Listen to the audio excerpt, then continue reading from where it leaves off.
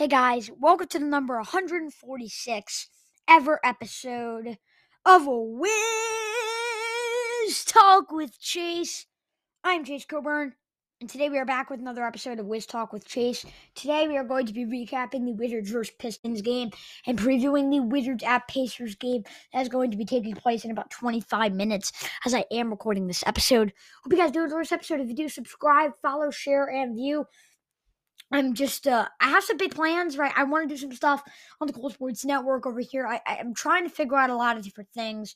So, just stay tuned, subscribe, follow, share, view on both podcasts. Because again, I don't exactly have anything planned, but I'm going to try to plan some things that would really make this podcast and both podcasts bigger and better and to listen to. So, just stay tuned for that. Again, we're going to be recapping the Wizards vs. Pistons game and previewing the Wizards at Pacers game. Hope you guys do enjoy this episode. If you do, subscribe, follow, share, view. And let's get into this. Wizards vs. Pistons. I'm not going to talk about this game much because I really want to get to that Wizards-Pacers game. But let's just say this game was a little rocky for the Wizards. They played up and down, but I think something that I liked was consistency. Oh my gosh, the word consistency. What? The Wizards aren't that consistent. While they had inconsistent stretches, that third quarter, fourth quarter was the most consistent I've seen the Wizards the entire season. Yes, right, they were up by 7 at one point, then it jumped down to 6. Jump down to 1 like a 6-0 run or around that range. But they just played so consistent. They had a plan and they executed it. I can't say that a lot about the Wizards this year. And yes, it comes against the Pistons, who haven't been the strongest team this season, so we can't react much. But this is what a team like the Wizards is supposed to do, right? You're like 4-point favorites. You're at home. You're going against a team that has been weaker this season, right? It's been a close game for a while. Now time to close it out. And they did it. And you know what?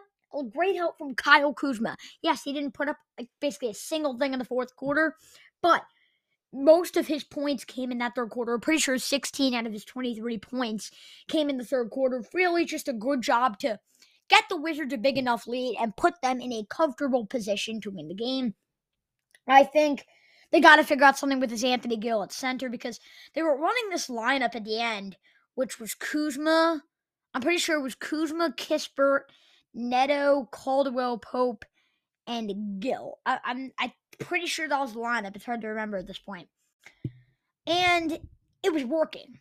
But I don't feel comfortable with Anthony Gill as a center just because he's 6'8". I like him more as a power forward. He's an okay shooter, a guy that can maybe stretch the floor a little bit.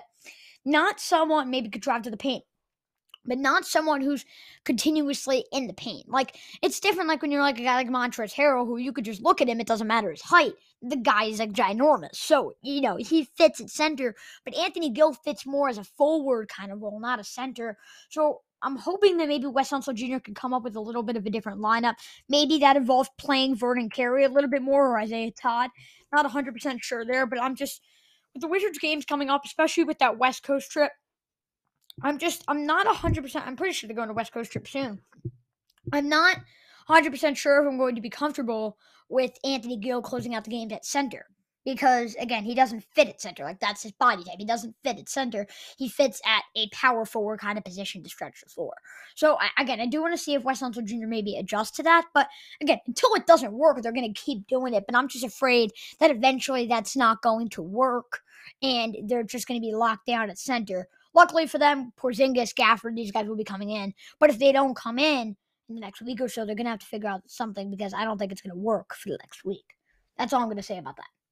Pistons played a competitive game, but in general, right, Rui Hachimura, he got hurt in this game, which was not good. But still, 6 points in the 10 minutes that he played. Really impressed with what I saw from him. Plus 6 as well. I love what I'm seeing from Rui Hachimura. As long as he could just get healthy from this injury, I think he's got massive potential to do some big things with the Wizards this second half of the season. I'm just going to react to the fantasy points real quick before we go to the preview. I had Kyle Kuzma. getting 55 to 60 fantasy points. He got 32. I had Jeremy Grant getting 45 to 50 fantasy points. He got 17.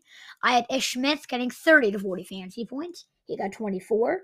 And I had Killian Hayes getting 10 to 15 fantasy points. I was like, oh yeah, bad game. He got -2 fantasy points. General, I did bad predicting, but I do have a pretty good record predicting. At this point, guys, I gotta literally go all the way back to see my prediction, but I'm pretty sure, what are the Wizards, 26 and 30? I'm pretty sure I'm about the 28-29 win range, so hey, better than the Wizards.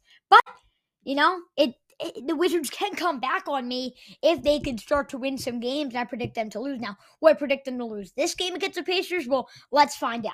Wizards, Pacers later tonight. Injury report. Are you guys ready for an hour talk? Okay, good. Pacers. Duarte, out. Brogdon, out. Jackson, out. McConnell, out. Rubio, out. Turner, out. Warren, out. Wizards, Beal, out. Gafford, out. Hachimura, out. Porzingis, out. I've never said out more times in a sentence in my entire life. Out, out, out.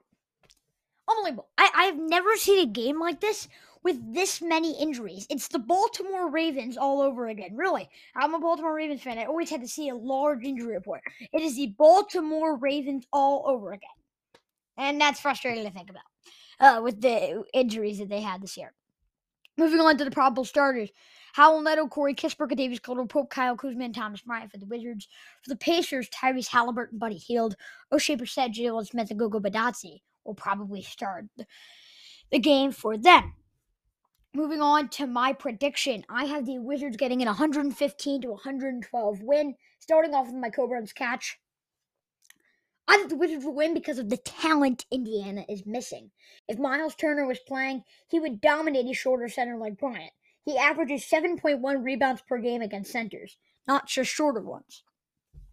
They're also missing out on Malcolm Brogdon's ability to pass and read the floor. While Halliburton has his highlights, he also has his lowlights.